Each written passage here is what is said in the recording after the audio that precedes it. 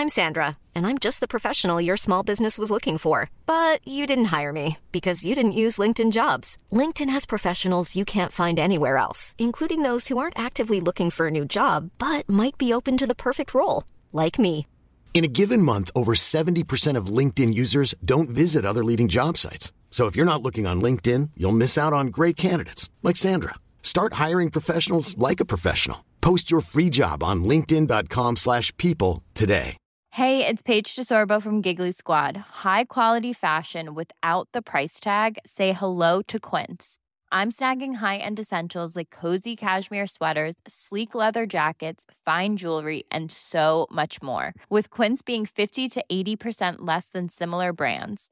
And they partner with factories that prioritize safe, ethical, and responsible manufacturing. I love that. Luxury quality within reach. Go to quince.com/style to get free shipping and 365-day returns on your next order. Quince.com/style.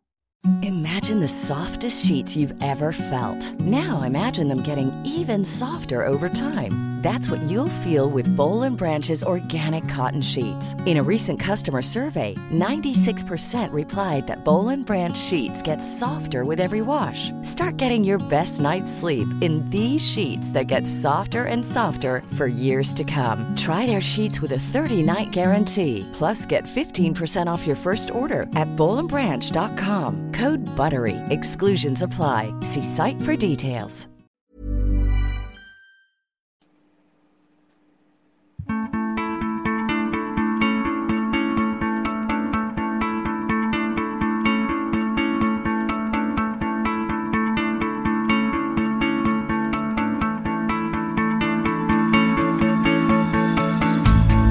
Hello and welcome to the Adoption Chronicles. This is the podcast where we discuss all things adoption and the stories that get told with people who have adoption as a part of their story. Today we're lucky enough to be talking with Elise Costanzo. She was on SBS's Insight program not that long ago, and she has an interesting and wonderful story to tell. Welcome to the show, Elise. Thank you very much, Mick. Thanks for having me. My pleasure. So I guess we take it all the way back to the start with your story. Are you able to give us any parts of the story before you were born, or does your story start about that? Yeah, I can actually. So my adoption was organised through the local family doctors. Right. I mean, that seems a very strange thing to happen now, but I was born in 1960. Yep. My mother my mum had two unfortunate incidents. She'd had a miscarriage. She'd had a child that was born that only lived for a couple of days, and she was told back in those days, she was told, no, you need to look at adoption. Right. So she wrote away to hundreds of hospitals, Berry Street. I'm from Melbourne. Yep. Lots of organisations looking for a baby. She desperately wanted a baby. Yep. And the local family doctors happened to know of a family in the area that were having a child and weren't going to keep the child. That was me. Right. And so my adoption was actually organised before I was even born. Okay, so that's quite personal, I guess, in regards to how the connections are made. Yeah. So, well, from there, I was actually, I was born in at the Royal Women's Hospital in Melbourne. Mm-hmm. And when I was born, an instrument from the sterilising unit was dropped onto my left leg, resulting in a very bad burn, almost the entire length of my thigh. Wow. So this incident resulted in me having to remain in hospital for about 8 or 9 weeks. Yeah, right. And Mum and Dad weren't allowed to take me home. Right. So they were also, contacted by the hospital, and they were told, look, this has happened. You may not want her. She's going to have operations. There's going to be a financial cost. And, maybe, this isn't for you. And Mum and Dad were like, no, we're having this baby. Yeah. So after about 8 or 9 weeks, home I went. Right. With Mum and Dad. Yep. Yeah. I don't remember ever being told that I was adopted, so I must have been told very, very young. Right. It was never like a hidden thing. Yep. Mum got me home, and then funnily enough, Mum became pregnant. Oh, And I have a sister born 10 months after me. right. And Mum carried that baby just fine and everything was fine. So, Cool. yeah, so we grew up, with the two of us, together. Yes. I also have an older brother, Okay. and he's 17 years older than me. So that's the family that I grew up in. Nice. Yeah. From there, I did need to have more operations on my leg, and I remember spending quite a few months in at the Royal Children's Hospital when I was about 7 or 8. Yep. With Mum coming in daily, and it was about probably an hour and a half trip each way for Mum to come in. Okay. And I had to have lots of physio and all sorts of things. So, yeah. So that's the story of sort of my adoption in my early years. Okay. I grew up in a very happy family. I was always well loved. I was always well looked after. Never any issues whatsoever. Right. Yeah. Did you think about it much as a kid? I did, but I also went to school with a lot of other kids that were adopted. Like, back in the 1960s in Melbourne, there was a lot of kids adopted. Right. And there was also, near where I lived, there was also some like orphanages around and things like that. So, it wasn't so much foster kids. There was kids either sort of in an orphanage or they had been adopted. So Right. I grew up knowing quite a few kids that were adopted like me. Okay, cool. Yeah. Yeah. So anyhow, I went along, had a very happy sort of childhood. But when I got to about 14 or 15, Yeah. I became very more self-conscious about my leg and my scars and things like that. And it was a constant sort of reminder that, I was that bit different. Okay.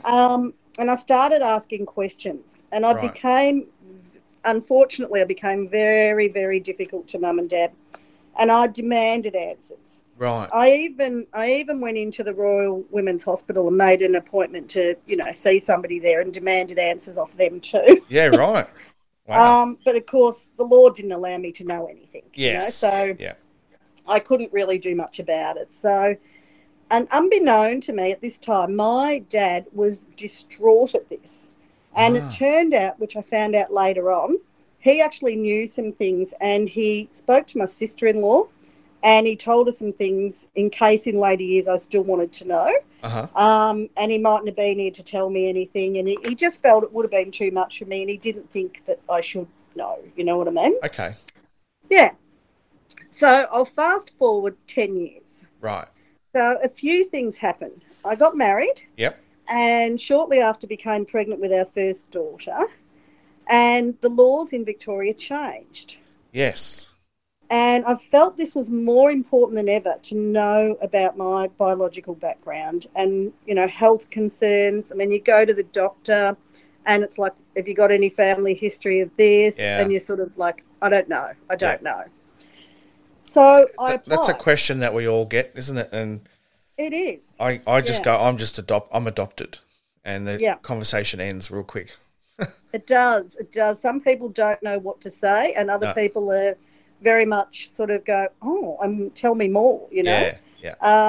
It's sort of like, for some people, it's sort of like, that's a sort of dirty secret. Yeah, it's funny, isn't it, how people receive it these days, because it's a little bit like a middle name.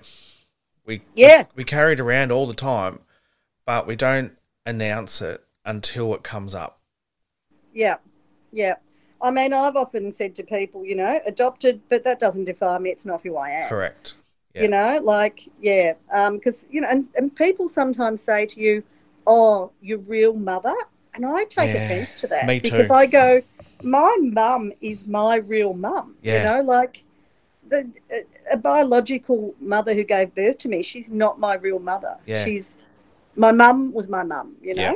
The more I learn about the different groups that are out there, there's different groups that have different phrases and terms that they deem appropriate and not appropriate. And I think for me, and like yourself, the only one that's not appropriate is when people say, your real parents, I'm like, Yeah, that's just not appropriate to me at all. Yeah. So, Yeah, and I do, when someone says that to me, I become very sort of like, no. Yeah.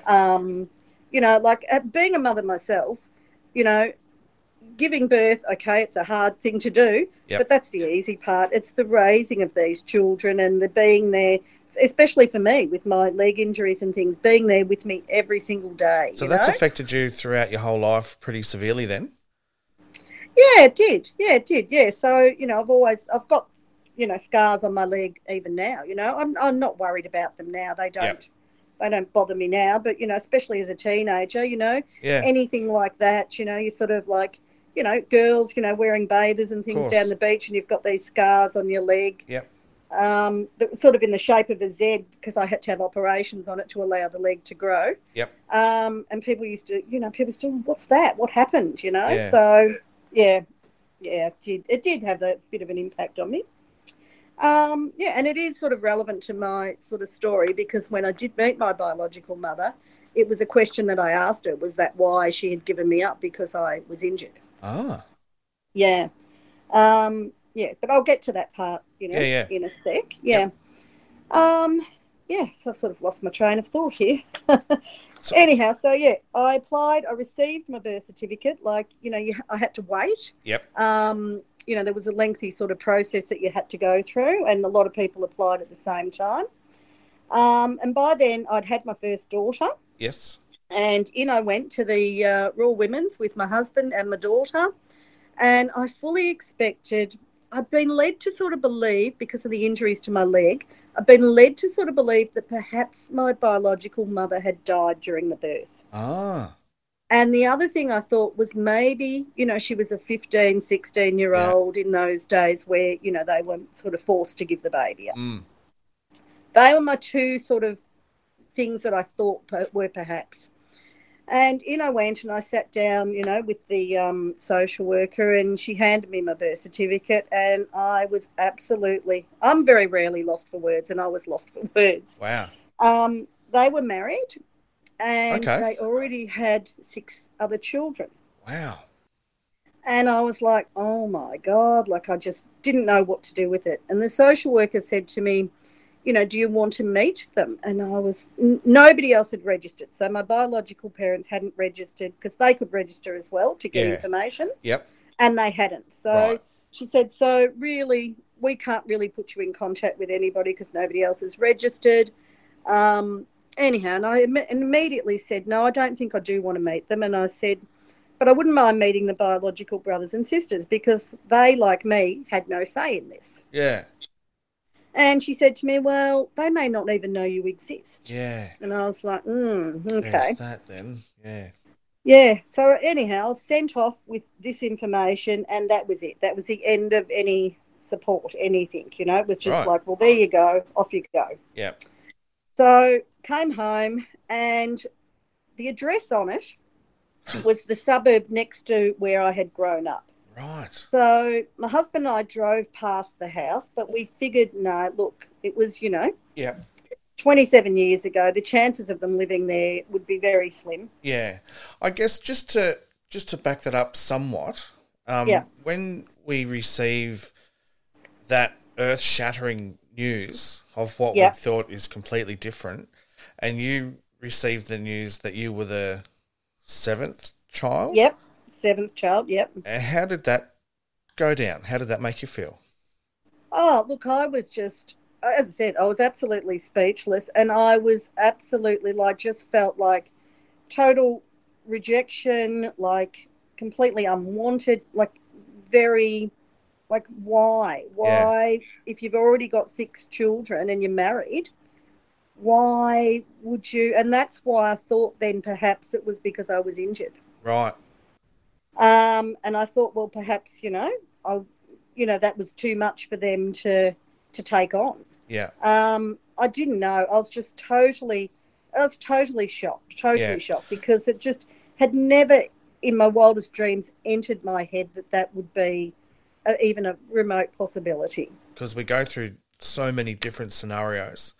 Yeah. And that one wouldn't have come close to the top. No.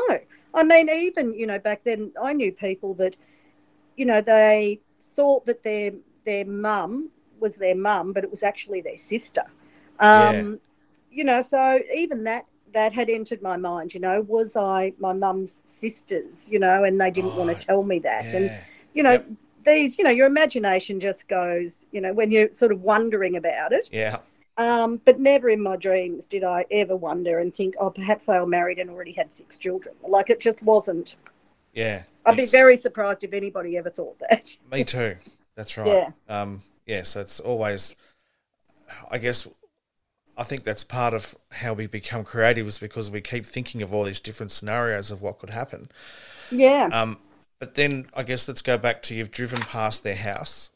Yes, I've driven past the house to Yep. where they'd lived, by then it was sort of an expensive part of Melbourne as well, and Right. and the house looked quite flash. And anyhow, we just sort of thought, oh, the chances, you know, were pretty slim. Yeah. So we came home and didn't know what to do. So I went through the phone book. Those days, no mobile phones, nothing like that. Mm-hmm. So I thought, okay, let's go through the phone book. And I thought, well, the boys wouldn't have changed their names. And I rang a number, and this person lived about 5 or 6 suburbs away from where I had grown up. Okay. And a lady answered, and I asked her if her partner, his name was Michael. This was the oldest boy named on my birth certificate. Right. And he was, I think, 14. And when I was born. So anyhow, Right. she said, yes, her husband's name was Michael. And I said, did he ever live, you know, at this address? And she was like, oh, no, he didn't live there. And I thought, okay, dead end. So I rang a few more numbers and I got nowhere. And that night I said to my husband, look, I think that number where I spoke to the lady, I said, I just have a feeling that's it. I said, how would she know where he lived when he was 14? I said, look, they may have moved around a lot, you know, and I could see on my birth certificate that they'd been married in Queensland. So I knew that they had come down here from interstate. Yep. So I rang back and I actually spoke to him, and I just said to him, look, you know, I rang before. I think I spoke to your wife, and I said, look, I'm just wondering if you ever lived at this address. And he's like, yeah, I did, you know. And I said to him, oh. I said, well, I think I might be related to you. Wow. I didn't say I think I'm your sister or anything like that. I didn't say I was adopted or anything like that. I just said I was born in 1960, and he replied, oh, my God, you are the baby that died. Oh, no. Yeah. So we talked for a while, and he said, I knew straight away when you started speaking who you were. He explained that they had moved around a lot. Yeah.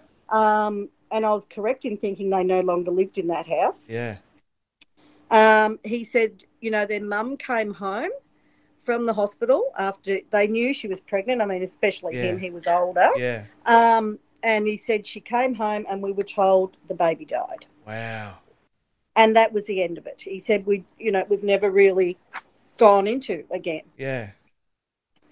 Well, he then gave me some other news. Oh, do tell. They had another child after me. Okay. And that child remained in the family as well. Wow. So I was then like, oh, Yeah. okay, so what was wrong with me that I was the one given away, you know? Yeah. It really, really sort of affected me. I bet it did. Yeah. And even if we go back to where your story started, there was already plans in play before you were born. So, yeah, interesting part. Yeah. So I just did not know sort of what to think or what to sort of do. So anyhow, unbeknown to me, he was actually heading to his sister's that night for a family gathering for someone's birthday. Okay. But I said to him, look, can you just sit with this for a couple of days? I don't know where I want to go with it. And he was like, yeah, that's fine. I said, look, I'll ring you back in a couple of days. I just need to sit on it for a bit. Anyhow, he got over there and he got his mother alone. Yeah. And he wasn't sure what had happened. He wasn't sure whether, perhaps she had thought the baby died. Right.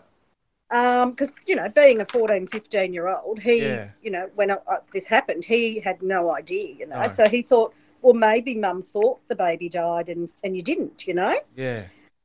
So he sort of questioned her, and she told him, yep, no, we gave that baby up. And then she had to tell, of course, the rest of the family, who most of them were there. Right. The one born after me, he thought, when she started speaking to them, he thought he was going to be told that she wasn't his mother and that his sister was his mother. Oh. He thought, you know, like, it's going to be directed at me. I'm the youngest one, and if Mum's got something to tell about the family, it's directed at me. Right. Yeah, so everybody was very, like, everybody had trauma from it, I you can know, imagine. like, yeah. So, so from there, I met this brother first, Michael. Okay. I met him first. Yep. And we got along quite well.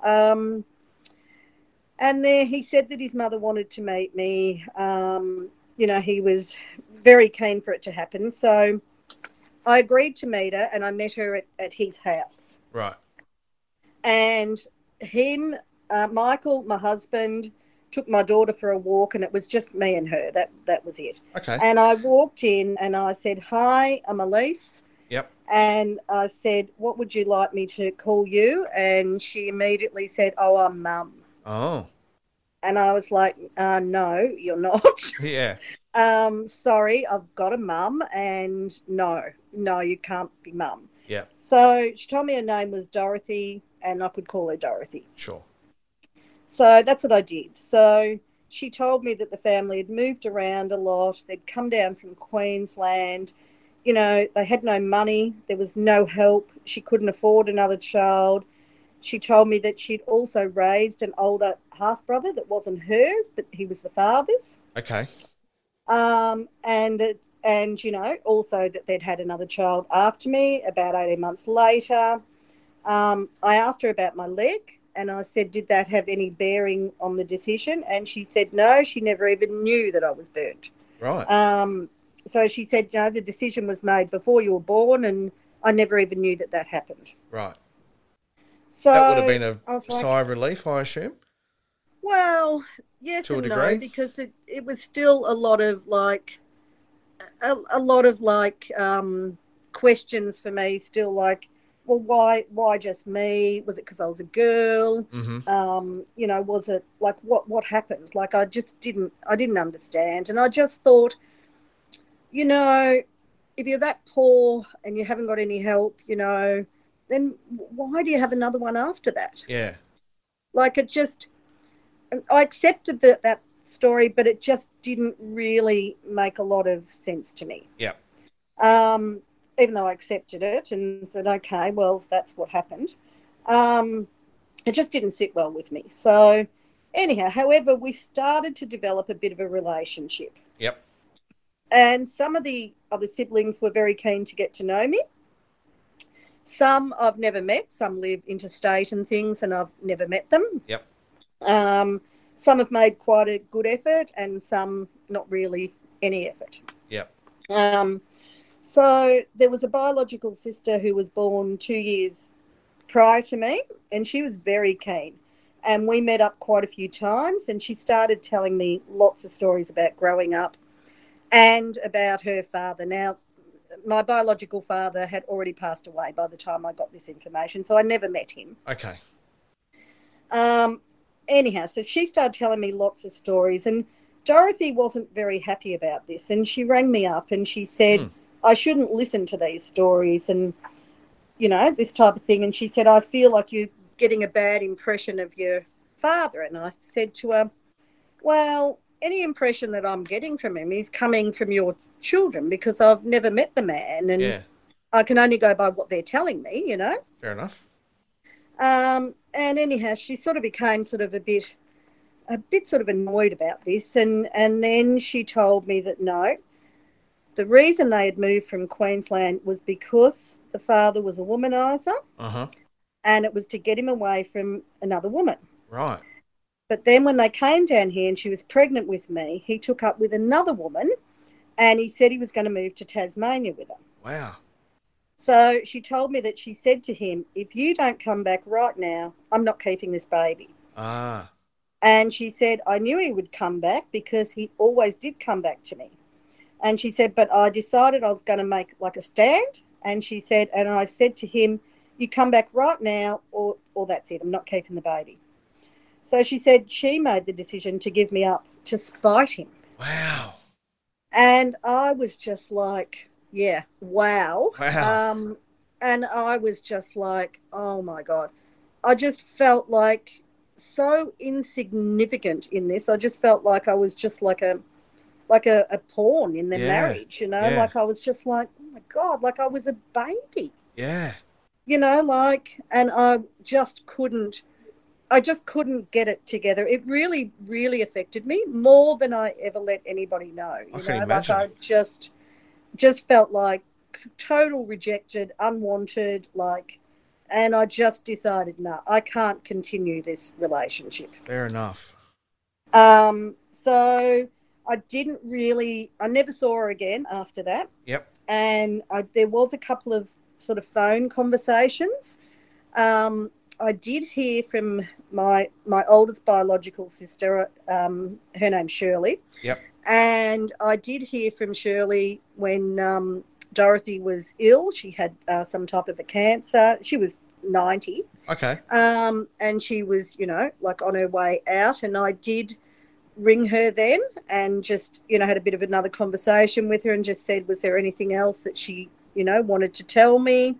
And she just said no. She told me everything there was. And I just sort of wished her well, you know. Yeah. And then when she did pass away, I did attend the funeral, just the service, just out of respect for the woman who gave birth to me. Yep. But the relationship really ended when she told me, you know, that she'd given me up to spite him. I just couldn't. I still find it hard to. I mean, myself, I'm a strong woman. If that had been my husband, I would have kicked him to the curb. Like there would have been no way. Yeah. But you know, look, each to their own. You know, times were different back then, and I guess that was just how they handled their marriage. I don't know. Yeah, I can only imagine some of the other conversations they had, and some of the tactics that she would have used to keep that relationship going. Yeah. That sounds like a last straw type tactic. And quite brutal, to be honest. It is. Yeah. But it's definitely helped form you into the strong person that you are, though, I think. Oh, yeah, it definitely has. Although it's taken me, like I found this information out, 35 years ago. Yeah. It's really taken me this long to tell my story to the majority. Like as I said, a lot of people that know me have known of it being adopted, but that's all they sort of knew, really. Yeah. Even one of my friends that I've had since I was a teenager, who I'm from Melbourne, so I'm an AFL supporter, who I still to this day go to the football with, he said to me, well, I always knew you were adopted. He said, but I never knew anything else than that. He said, you've never really said. And I said, no, it just took me a long time to, when I did find things out, to tell the story. So, I somehow felt that it reflected, even though it's stupid, somehow felt that it reflected on me, if that makes sense. Yeah. Yeah. I think we do take things a bit more personally because we're already the person that we are. Our character traits are developed. However, when the decision that affects us in our life is made, we're a baby that's brand new, without a personality, without any, communication ability, and our lives are 100% in other people's hands. And I might be justifying some of my own feelings there, but no, you're completely correct there. I mean, there's different traumas for different people involved, but there's just little things sometimes as an adopted person that I find it can be something very little and innocent, that somebody will just make a remark and you just sort of feel like, okay, I'm the odd one out here. Yeah. I'm the one, and they don't even know that they've said anything that triggers you. But in you, it triggers you and you just go, okay, am I really wanted here? Am I really meant to be part of this? Yeah. Or have I just been sort of included because they sort of feel they have to? Yeah. Like an example was biological parent and biological child discussing, and the biological child feels like a bit of a black sheep, and so the joke comes out, oh, I must be adopted. And they go, oh, yeah you're adopted, ha, ha, ha. But it's not a joke. No, and that's it. And that if that sort of is said around you, you know, like when people are joking around, that sort of triggers you to go, oh, okay. Yeah. You know? You might not say anything, but you'll just take it in. You do. You just feel something, you know, and you just sort of back off a little bit. And you just go, okay. Yeah. Yeah. No, and I just think, as I said, you know, there's trauma. Look, I had a great family. I really, really did. Yeah. I couldn't have asked for better parents, and, you know, my brother and my sister and, like, cousins, uncles, aunts, you know, you name it. And I would never go back and change it. If I had give me that family every day of the week, you know? Yeah. Some things are meant to be, I think. And yeah, they are, you know? They are. My mum was born to be a mum. She really was. And she had great relationship. My mum died 10 years ago and she was 90. Yep. She had a great relationship with my children. And as I said, like, you know, Melbourne people, you know, we go to the AFL. My mum was still coming to the football with us at age 86. Wow. With me and my children. All my friends knew her. You know, she was just wonderful. And she was a Saints fan as well? Yeah, Saints fan. Yeah. Nice. So, you know, like we don't ever win anything, but we just still think we're going to one day. Yeah, we got close a couple of years ago. Well, a number of years ago now. We did. We've got close a couple of times, but, you know, so, you know, I just feel that now, you know, as I said, it's taken me sort of 35 years to sort of put it out there and just in the hope, well, it's beneficial for me to tell my story. I feel that it sort of helped me come to terms with a lot of it. And I've had a great life, you know, don't get me wrong, you know. Like I said earlier, adopted, but doesn't define me. It's not, you know, it's not who I am. But there is definitely sort of triggers there that sometimes, you know, trigger you and trauma. And, I did find it very hard to deal with being given all that information. Yeah. Well, I guess you've got the truth. Which is a good thing, because then you don't need to be creative in what may have happened or not. And I guess with that, if you're able to speak with somebody similar in their experiences, have you got any advice that you'd like to give them? Yeah, I do. I would just say, you know, look, this is your journey. If you feel it needs to end, that's okay. Yeah. You know, the other people involved in this, in your adoption, now be that your mum and dad, hopefully you had great ones like I did, or be that your biological parents or biological siblings, you know, most of those people have had somewhat of a say in this story, except you. Yeah. So this is up to you now. Like, if you feel that you want to go down that path and find out, if you feel you want to end it, if you feel you want to say to people, back off, that's fine, because this is your story now. Yeah, absolutely. That's great advice. Yeah, so that would be sort of my advice. You know, another thing that I just sort of want to add is I did, when I got all my papers out again and, you know, to go on the SBS Insight show. Yep. I spoke to my sister-in-law again, and when I looked at all my papers, my adoption wasn't actually finalised for 18 months. Really? And I didn't sort of take that in the first time. And my sister-in-law, my dad had told her that they were at the courts and they were waiting to finalise the papers, and there was delays and there was hold-ups. And he actually did see my dad knew more than what he'd ever said. He actually did see my biological parents. Right. And he knew the story. He knew that there was all these siblings, because obviously it was organised by a local doctor. Yes. So, you know, Dad was sort of given a bit more of a background. Yeah. And apparently, at the court hearing, why everything was delayed is because my biological father was asking if he could have some compensation for signing the papers. So not trying to keep you, but wanting some dollars. Yeah, wow. Wanting some compensation. And it's actually all typed into the court papers that there was no compensation given or offered or anything. It's all actually in there. Wow. Because I've got all the court papers. So that was a new discovery because I hadn't taken that in when I first got all these papers. Yeah. That was a new discovery sort of for me. Which again was like, oh, geez, wow. So I guess going back to the impression that you were given by your siblings about your biological father weren't all that far off the mark then? No, I don't think so.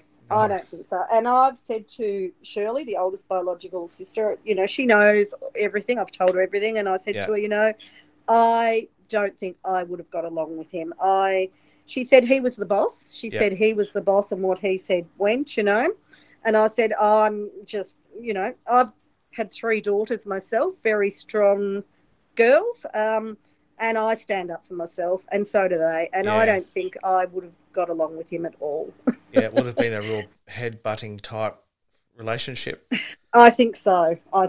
So, but, maybe, like, is it nature or nurture? Because maybe the way I am is because I came from such strong parents myself, That's a really good question too, yes. Yeah, is it nature or nurture? I don't know. I'll never know the answer to that one. But, I'm not sorry that I never met him because I don't think I would have got along with him. So, well, that's me. That's my story. I'm now 62, now ready to tell it. I feel everybody's got their own story to tell. Yeah. But in the end of it, I just say adopted, but not who I am. Absolutely true. And thank you so much for coming on and telling us your story, Elise. Thank you so much, Mick, for having me. I really appreciated it. No, my pleasure. Thank you. Thanks.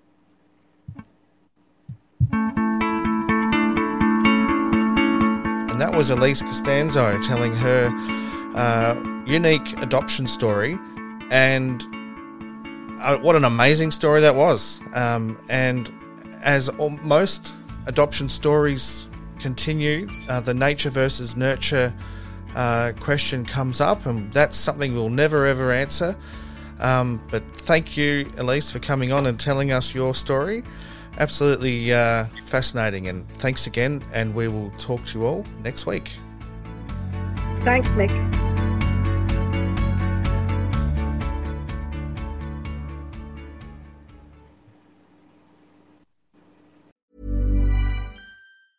Planning for your next trip? Elevate your travel style with Quince. Quince has all the jet-setting essentials you'll want for your next getaway, like European linen, premium luggage options, buttery soft Italian leather bags, and so much more. And is all priced at 50 to 80% less than similar brands. Plus, Quince only works with factories that use safe and ethical manufacturing practices. Pack your bags with high-quality essentials you'll be wearing for vacations to come with Quince. Go to quince.com/pack for free shipping and 365-day returns. Imagine the softest sheets you've ever felt. Now imagine them getting even softer over time. That's what you'll feel with Boll & Branch's organic cotton sheets. In a recent customer survey, 96% replied that Boll & Branch sheets get softer with every wash. Start getting your best night's sleep in these sheets that get softer and softer for years to come. Try their sheets with a 30-night guarantee. Plus, get 15% off your first order at bollandbranch.com. Code BUTTERY. Exclusions apply. See site for details. Want to get a chiseled look in the jawline? Sculpt and shape your jawline with added volume from Juvederm Volux XC. Juvederm Volux XC is an injectable gel specifically designed to be robust enough to improve moderate to severe loss of jawline definition. And it is the first and only hyaluronic acid filler approved for the jawline. Add volume to your jawline for a chiseled look with Juvederm Volux XC. For important safety information and to find a licensed specialist, visit Juvederm.com Juvederm.com. That's Juvederm.com. Not for people with severe allergic reactions, allergies to lidocaine, or the proteins used in Juvederm. Common side effects include injection site redness, swelling, pain, tenderness, firmness, lumps, bumps, bruising, discoloration, or itching. There's a risk of unintentional injection into a blood vessel, which can cause vision abnormalities, blindness, stroke, temporary scabs, or scarring. Talk to a licensed specialist to find out if it's right for you. Visit Juvederm.com. That's Juvederm.com.